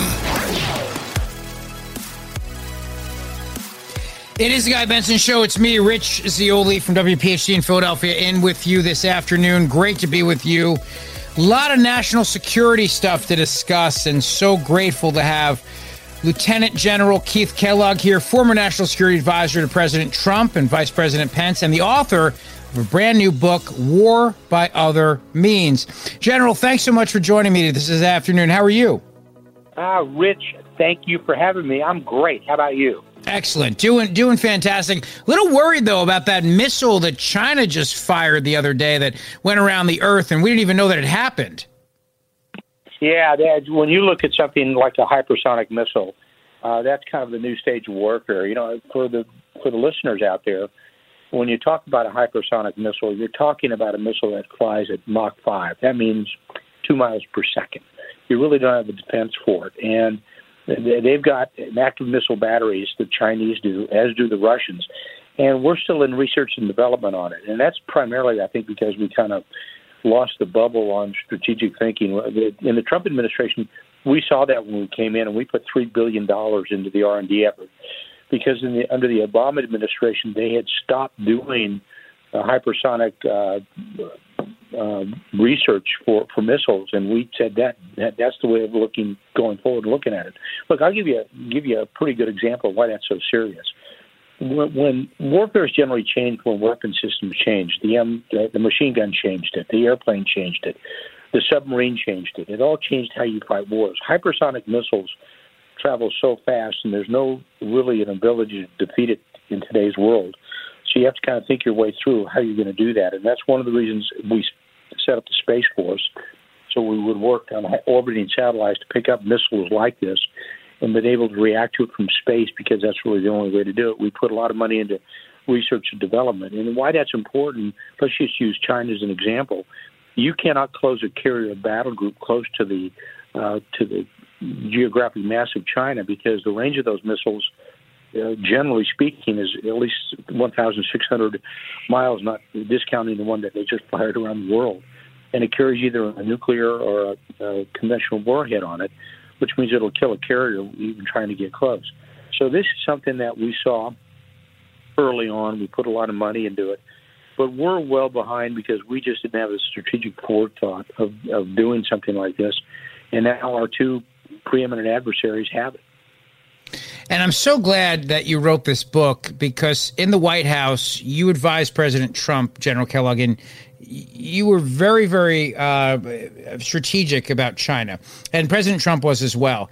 And there's a difference now. I mean, your advice to dealing with China, a tough approach, mattered. And it's clearly obvious that this administration does not take the threat from China seriously. It's obvious now that China is not afraid of us anymore, and it's a real problem. Yeah, here's where you kind of make a point on it. When President Biden went up to the UN and spoke at the UN General Assembly about a month ago, in his speech he never mentioned China, and he never mentioned Russia as well. I mean, don't you think you ought to mention your adversaries that are growing out there? And I think partially he may be compromised in that regard because of everything that Hunter allegedly did with China, but they are an emergent threat out there. They have a real goal. They have an economic goal to really become priority in the world. They have a military goal. You can see that with the growth of their military. They're actually creating aircraft carriers. They've expanded the 9-dash line and all this, the Spratly Islands and the other islands they fortified, which, by the way, President Xi told President Obama in the Rose Garden, in the White House, that he would not fortify those islands, and he did in the South China Sea. Would you see him growing with the Confucius Institutes, spreading their gospel around of what they look at philosophically and both politically. So we looked at it as a threat, and we started to push back on it hard. And, of course, some of the pushback we had was we were called xenophobic, which we are not. And then really came to a real head with the coronavirus, which we are pretty sure came out of, and this is politely, at least inadvertently, out of the Wuhan Institute of Virology, the Wuhan lab, and they were doing gain-of-function research on bat viruses, and it came out of where did the first place get hit was Wuhan. What's in Wuhan? The Wuhan Institute of Virology, which is the only BSL-4 level lab they've got in that part of China. And we studied bat viruses, and look what happened as a result of that. So I think they're a threat, and I think if you just walk past it and not think about it, it's a real problem. And I think Joe Biden and his team are just kind of whistling past the graveyard right now when it comes to China. War by other means, a general in the Trump White House. General Keith Kellogg is my guest right now. Let's talk about North Korea as well, General, if we could, because they just fired 2 ballistic missiles into the Sea of Japan. Well, at least that's what Tokyo alleges. That's a real problem as well if North Korea is doing that. It also shows that possibly their weapons program is way more advanced than we think it is. Well, we thought we had North Korea pretty well under control. And that was because of the personal relationship that President Trump first started to work with Kim Jong-un. I'm kind of laughing a little bit because, the nickname Rocket Man actually came out of a conversation President Trump and I had one night late, about 11 o'clock at night, when they fired a missile. And it's a great nickname, by the way. I love that. Yeah, well, when I started laughing, I kept Rocket Man. I was thinking of the Elton John song. He said, no. The guy in Korea, I said, oh, what do you mean, Kim? He said, yeah, Rocket Man. I said, what's he doing? I said, he's trying to get your attention. And they said, well, he got it. I said, okay. And that's when the president said to me, look, this whole way we've worked with North Korea is never going to work. The best thing we need to do is personally engage with Kim Jong-un. So the president did that, and he reached out to Kim, and he had the first summit. He started to have a second summit, which didn't go anywhere because we walked away from it. And then he had set up this level of negotiation with Kim. And because of that, Kim backed off a little bit. He didn't do any nuclear testing. He didn't fire any more missiles into the Sea of Japan. And we kind of put his hand on the shoulder and said, hey, knock that stuff off. And he did with Trump. And I think what Kim Jong-un now is saying to Biden, hey, I'm still here, and I'm an important guy. And I've got a nuclear program because I've started my I've started the Yongsan nuclear plant back up, and he started firing missiles. And I said, you better pay attention to this guy because he's going to cause you problems going forward in the future. And we thought we had him pretty well under control, and I think we did. I think we had a second term. We would have come to some type of time of accommodation with the North Koreans and worked to them with the South Koreans as well. Because Kim realizes that if he does something stupid, he's gone, and he believes in his dynasty of one himself, and with the Kim family, and he knew that the president would eliminate him if he did something stupid. And I don't think he's got any fear of this administration at all. And so he's kind of started shooting missiles again. And he does have an ICBM capability. He does have a medium-range capability and a short-range capability. So is he a threat? Of course he is. And you have to figure ways to keep him in the box. Yeah, it's a great point you make. He wants to preserve his legacy. He doesn't want to go anywhere. And so if he thinks that somebody's going to make him go somewhere by, like bombing him, for example, he doesn't want that. So he's going to be good. He's going to play nice. But if he doesn't feel that way, well, then he's going to flex his muscles because that's the kind of guy he is. I think it's a great point you raise. Yeah, he wants attention. And President Trump was willing to give these guys attention. Trump was what I would call a reluctant warrior. He would only fight if necessary, and we fought when necessary. I mean, if you don't believe me, you pick up the phone and try to call Soleimani, that line's disconnected. Right. Line's. But he said, we're going to reserve the military to fight only when we need to fight, and then we will fight convincingly to pressure the other side to basically back down. And he did that before, and that's kind of the way he looked at the world, the use of overwhelming force when it needed to be done. And Kim appreciated that because the president told him that. The president told, by the way, the Taliban that. He told the Iranians that because when we killed Soleimani, they backed off real quick, and they were really quiet for a long period of time. And I don't think this administration's doing that at all. You need to present strength. It's called force respect. And Trump was willing to do it, and I don't think they're doing that right now at all. And you see what Kim's doing, you see what the Chinese are doing when there was a clear message to us when they fired that hypersonic missile. I mean, they sent an obvious message to me just watching it. What they said is, hey, look, we're stronger than you are. We've got better systems than you've got. These are the same people, by the way, the Chinese, who landed on the dark side of the moon, something we had not even done. So they need to be respected as a threat, and they need to be treated as a threat as well. That's an interesting point you raise about China landing on the dark side of the moon. And is this another reason why, General Kellogg, it was so important to create the Space Force? Yeah, Rich, there was two reasons we did it. And the president had a great view of this. And by the way, just so you remember, Secretary Mattis, then the Secretary of Defense, pushed back on the concept of a Space Force. He said it wasn't needed. And the president said there's two reasons we need it. One, you need it for basically controlling space and having the ability to react from space with our orbiting satellites and any system that you have up there. And the second was aspirational. So he said, first you have your defense, which is important, and that needs to be done. We need to have a clear focus on that, not put it into the Air Force, which looks at land-based bombers or bombers in flight or fighters, but something that is focused entirely on another domain, which is space. And the second piece was the aspirational. He said, what we forgot is that the young men and women of America want to aspire to something, and having a Space Force that aspires to get to Mars. So you first go to the moon again, set up a base on, go to Mars. That's what the kids and the young men and women will gravitate to, and we saw that. So he looked at the Space Force as a duality. One was clearly defensive, and one was aspirational. I really think he had it right. And in the second term, we were going to keep pushing with the alliance between the Space Force and NASA and commercial entities like SpaceX, and actually launch towards the moon and launch towards Mars at the same time protecting the United States.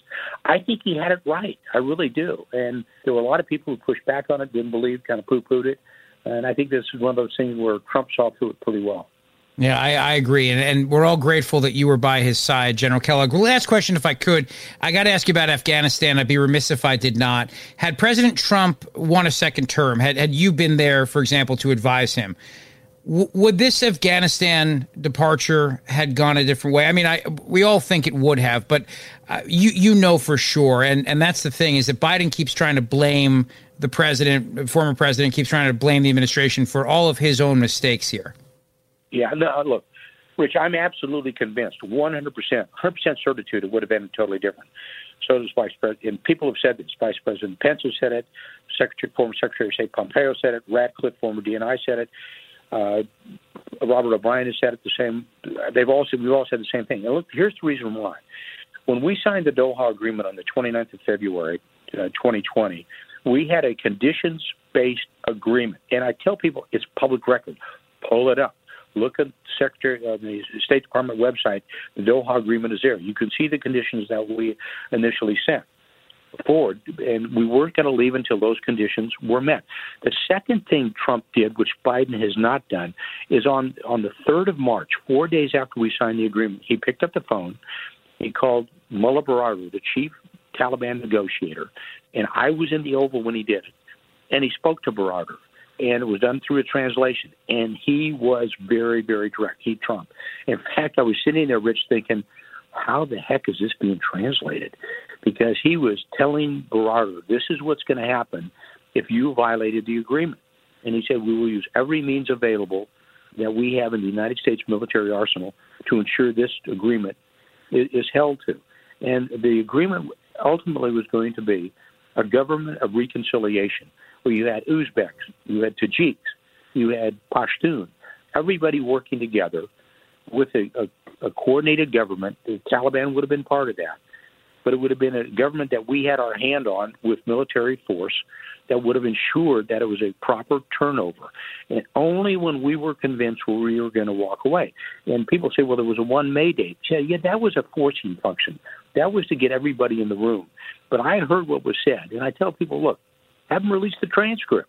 You can see what's going on with that. He talked to Baradar not once, but twice to ensure that was going to happen.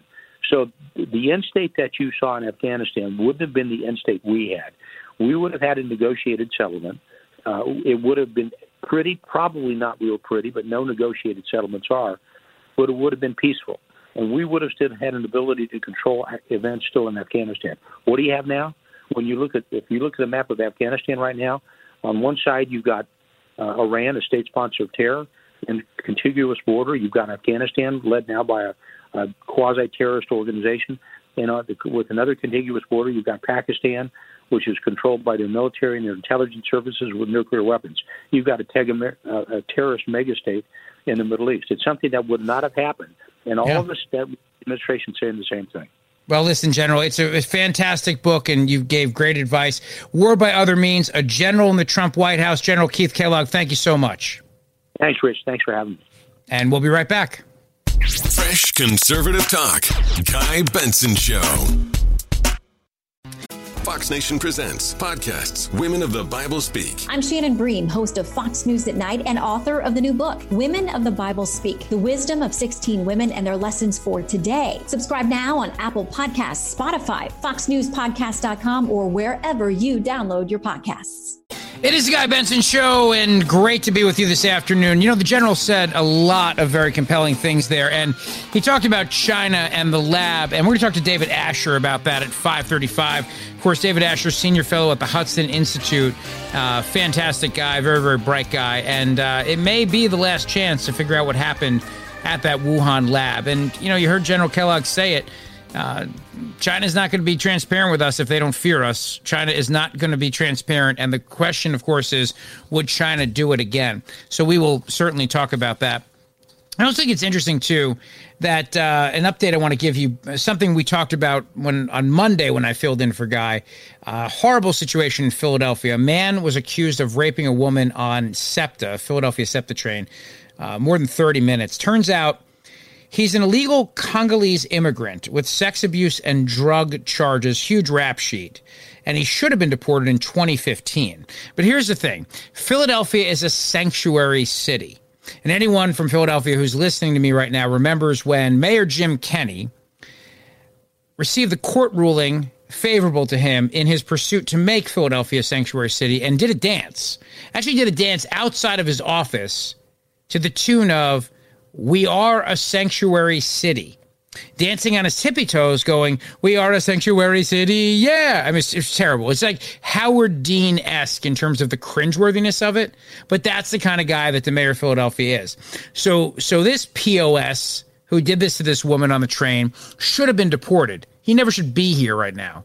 Should be gone, but Philadelphia's a sanctuary city. So we harbor these people. It's what we do. We harbor people who are bad people who should be deported.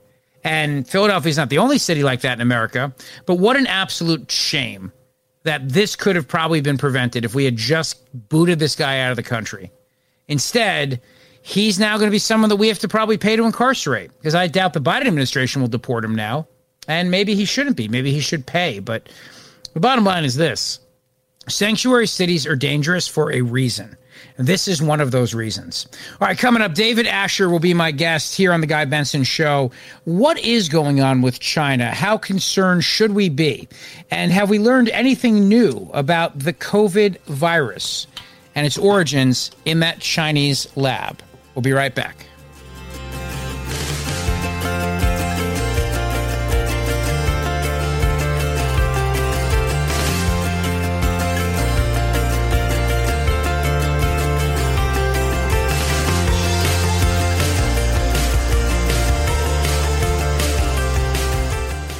Talking about the issues you care about. Guy Benson. Some major news that came out regarding the lab in China. Turns out the National Institutes of Health confirmed today that EcoHealth Alliance and the Wuhan Institute of Virology conducted gain-of-function research on bat coronaviruses. So obviously, it's a big deal, and we were lied to. And I'm so glad, perfect timing, to have David Asher on the show today, because he knows this subject better than anybody. Senior fellow at the Hudson Institute, and also the man who advised President Trump on this very, very issue. David Asher, thanks for joining me this afternoon. Thank you, as always. Great pleasure.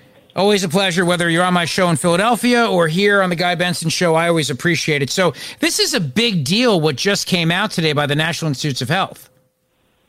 Yeah, I mean, it confirms what we all suspected, that this EcoHealth Alliance outfit in New York that's been embedded with the Chinese communists in Wuhan and involving research into bat-borne pathogens and including doing synthetic biology research and so-called gain-of-function research to make them more lethal, was doing research that was violating the NIH's ban on gain-of-function, despite what Dr. Fauci had said. I'm glad that the Department of Health and Human Services has clarified the situation. I don't know that Fauci was deliberately lied about this thing. I wasn't sure. I'm not sure how much he knew, but this is definitely something that we had heard about at the State Department, and we're concerned was in effect U.S. government funding of a program for China to increase, create new pathogens that were novel and more lethal. And in fact, that's what we were doing. I don't blame us for COVID-19, though. Blame the Chinese Communist Party, but shame on NIH for having provided assistance and not controlled its money. Yeah, no kidding. And the results of gain of function, so people understand exactly what that means. It means the virus literally gains a function, right? It becomes more contagious, more deadly, as a matter of fact. Yeah, they're trying to make it so that the spike protein, which is this thing that sticks up, you see in all the photos on the internet and magazines about COVID-19, can bind to a human lung receptor more efficiently than in nature. So they took a coronavirus that the Wuhan Institute had harvested in southern China in 2012 and 13 in partnership with this EcoHealth Alliance outfit. They took that back to the Wuhan Institute, and they inserted made certain tweaks to it. I don't know if it says exactly what they did to make it more pathogenic, but they did create a new or chimeric version of it that beyond the one that was in nature in the cave, and indeed it was significantly more lethal than the one that had been done in the cave, and that is gain of function. It gained the function to become more lethal. In the more deadly. In the letter from the National Institutes of Health, it says, EcoHealth failed to report this finding right away, as was required by the terms of the grant. EcoHealth is being notified that they have 5 days from today to submit to NIH any and all unpublished data from the experiments and work conducted under this award. The second document is a genetic analysis demonstrating that the naturally occurring bat coronaviruses used in experiments under the NIH grants from 2014 to 2018 are decades removed from SARS-CoV-2 evolutionarily. And the analysis compares the sequences relationship between SARS-CoV-1, which caused the SARS outbreak in 2003, SARS-CoV-2, which is what we're dealing with now with COVID-19, and then WIV1, a naturally occurring bat coronavirus used in experiments funded by NIH. And you've mentioned this before, the RATG13 bat coronavirus, and also BANAL52, one of several bat coronaviruses identified from bats living in caves in Laos. And it says, while it might appear that the similarity of RATG13 and BANAL52 are similar to SARS-CoV-2, they're not the same. And this is really problematic because it's basically, as I understand this, saying that they were doing research far outside the confines of what the grant was about. Well, I mean, at one level, they're sort of admitting even greater guilt because to get, they by the way, they do say something even more sort of somewhat outlandish, actually, that because the human genome is only 96% similar ancestor, the chimpanzee, and we just humans and chimpanzees diverged 6 million years ago. They're making it imply that you're getting from the 96% RATG13 version of COVID to COVID-19 would take like 6 million years. No, it would take about 40 years of directed evolution, of normal evolution, 40 to 60 years, according to the scientists I work with, including from NIH.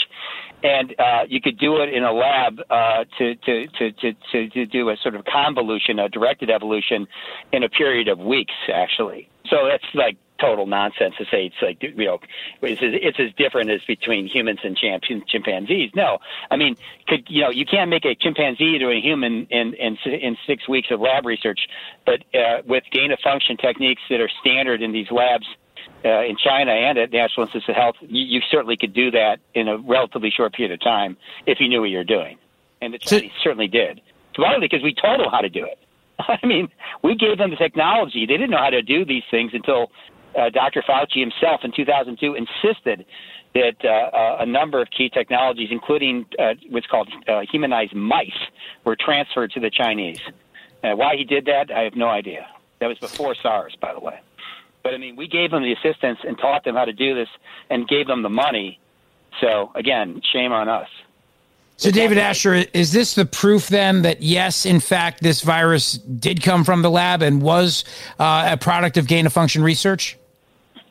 I think it's the proof that the lab, I mean, was definitely involved in aggressive gain-of-function research to create more lethal versions of coronavirus. It is possible, and I think it's probably likely, that the lab to create COVID-19, which I'm quite certain they did create, used a bat coronavirus that was probably closer genetically than this RATG13 that NIH is talking about, and it may be that was one that we didn't actually fund the discovery of. Okay, but we did fund the transfer technology know-how and how to enrich these coronaviruses to make them more lethal, and we continue to provide funding up to now, and maybe finally with this letter, the NIH is going to cut these people off for lying to NIH about what they've been doing. Because as soon as EcoHealth is forced to deliver on all the data that's withheld, including from dozens of members of Congress, Democrats and Republicans, things are going to explode as far as what we're going to learn about what was going on in Wuhan involving this EcoHealth Alliance, and hopefully there will be a criminal indictment forthcoming against this guy who runs it named Peter Daszak, because he's certainly displaying all the aspects of someone who's been engaged in criminal conduct from my professional experience. Where does Anthony Fauci fit into all this? I mean, he's just the instigator of these very aggressive programs to try to outfox nature and with science. And he didn't outfox the COVID-19. I mean, none of these programs that he developed to do gain of function to sort of guess which way a coronavirus would evolve predicted that COVID-19 was going to occur. In fact, they probably contributed to its creation. So, I mean, rather than predict anything or prevent anything, in effect, Dr. Fauci facilitated the development of this coronavirus disaster. Well, I mean, I don't think he did it on purpose, but he was willfully ignorant at best. David Asher, what about the whole notion of what's next in the lab? I heard someone say the other day that they think that a virus that's even deadlier than COVID-19 is probably already at the Wuhan Institute of Virology. It's probably been there for a while, and it's probably one of the reasons why China does not want to be transparent about any investigations. Yeah, no, ironically, on the Nipah virus, which is like 50% lethal, 50 to 80% actually, the Chinese, as far as I recall, had declared that they were doing research on Nipah at the Wuhan Institute several years ago. We really didn't understand what that meant, though. We were assuming that they were using this BSL level 4 super high security lab.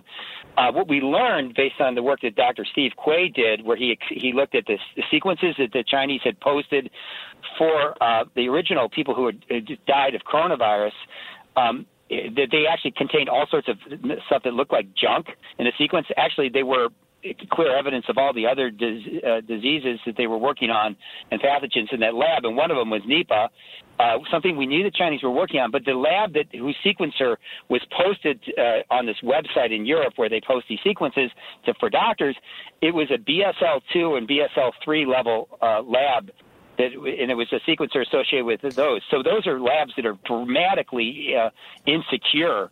And never, ever, anywhere in the world would you expect Nipah to be handled in a laboratory when they weren't wearing essentially spacesuits, okay? Because, it's the type of thing that could kill tens of millions of people very quickly.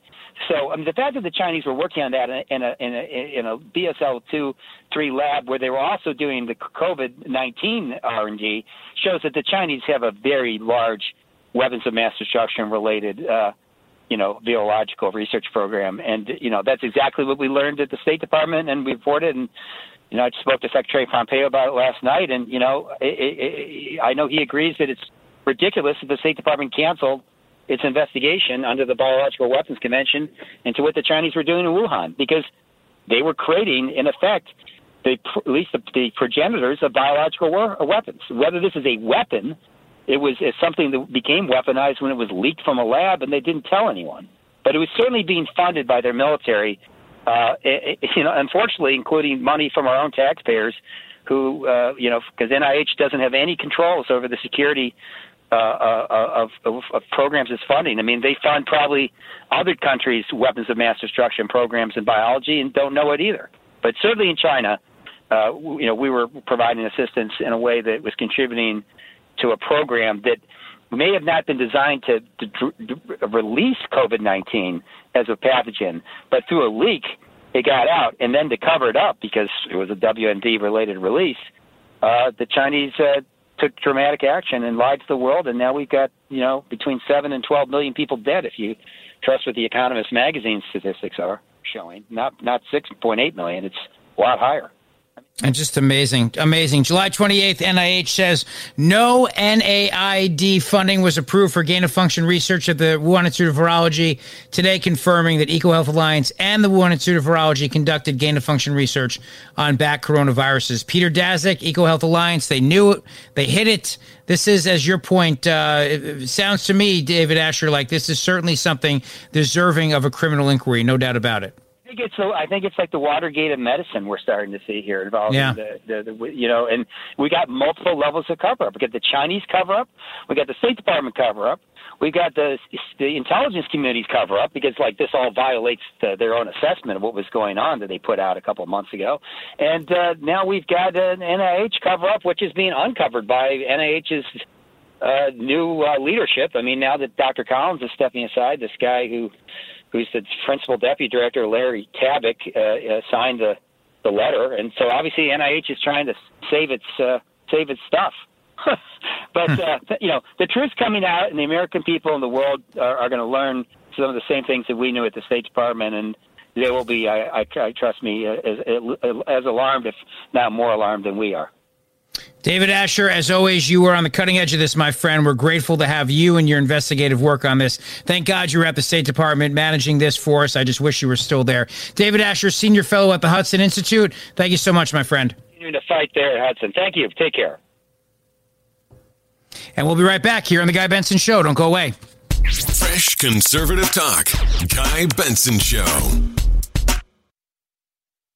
Saving tens of millions of barrels of oil. Dealing with cleaning up the air. This is not hyperbole. This is a fact. These are facts.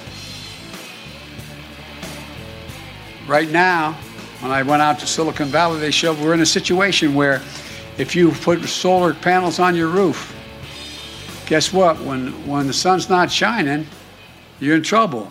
Except they have now battery technology. You can have batteries in your basement about the size of the width of this podium and about that thick that keep you going for 7 days. Joe Biden's yelling in Scranton right now. Just kind of taking a little bit of it for you to listen to. And keep going here for a bit. American Transit. I remember riding the trolley. I lived at the end of the line, as they say, in Greenwich. 3 blocks, the end of the line. Beyond the end of the line were the dump. But Maloney Field was on the right. And the Little League baseball field I played in was down the bottom of the hill. But the point is, it made it work. Most people live in cities. You know, the vast majority of people now, working people, live in cities. Their jobs are out of town, no longer in town. No longer in town. But 65% do not own an automobile. They live in a black or Hispanic neighborhood or a poor neighborhood. And all the time they waste trying to get to work. Look, more than $7 billion to build out the national network of electric vehicle charging stations. All right, this is Joe Biden in Scranton. I can tell you that as a guy who lives in South Jersey and broadcasts out of Philadelphia, nobody really considers Joe Biden to be from Scranton. It really is not a thing. I mean, it's really just not. But hey, all right. He's still playing that game, still playing that card.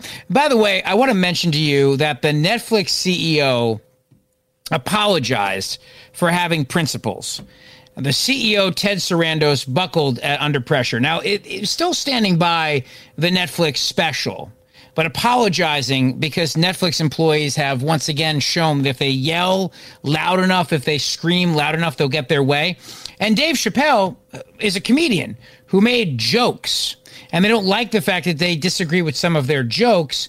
And so they decided today to walk out, and they decided to hold a big protest and march against Netflix. And what's amazing to me is that people like Wanda Sykes, who's a comedian, retweeting this walkout and saying, great for you. I stand by you. Solidarity. I mean, this is the embrace of cancel culture. This is the very embrace of let's get rid of anything we don't like. Just get rid of it. I don't want to be offended by anything. I deserve not to be offended. So if I'm offended, you need to censor your content because I deserve not to be offended. It's the ultimate, actually, entitlement culture in addition to cancel culture, because I'm entitled to not have a something I don't like on Netflix. I'm entitled to not even have to see it. Forget the fact that I don't have to watch it. I'm entitled to not even have to see it there. And it's pathetic. It really is. And if you don't like Netflix and you work there, just quit, leave, go get another job. Instead, employees want to change the company to suit their whims. And now they want the company to enjoy things like disclaimers and censorship and everything else. It is pathetic, honestly pathetic, especially when you watch the special and realize Dave Chappelle is not a hateful guy. Hey, it's been a pleasure to fill in again today for Guy Benson, to hang out with you. I'll be in Philadelphia, WPHT, 12:10 a.m. on Twitter at Rich Zeoli. Have a great rest of your day today. Thanks for the team for producing. Dan, Wyatt, guys did a great job. As always, we'll talk again soon.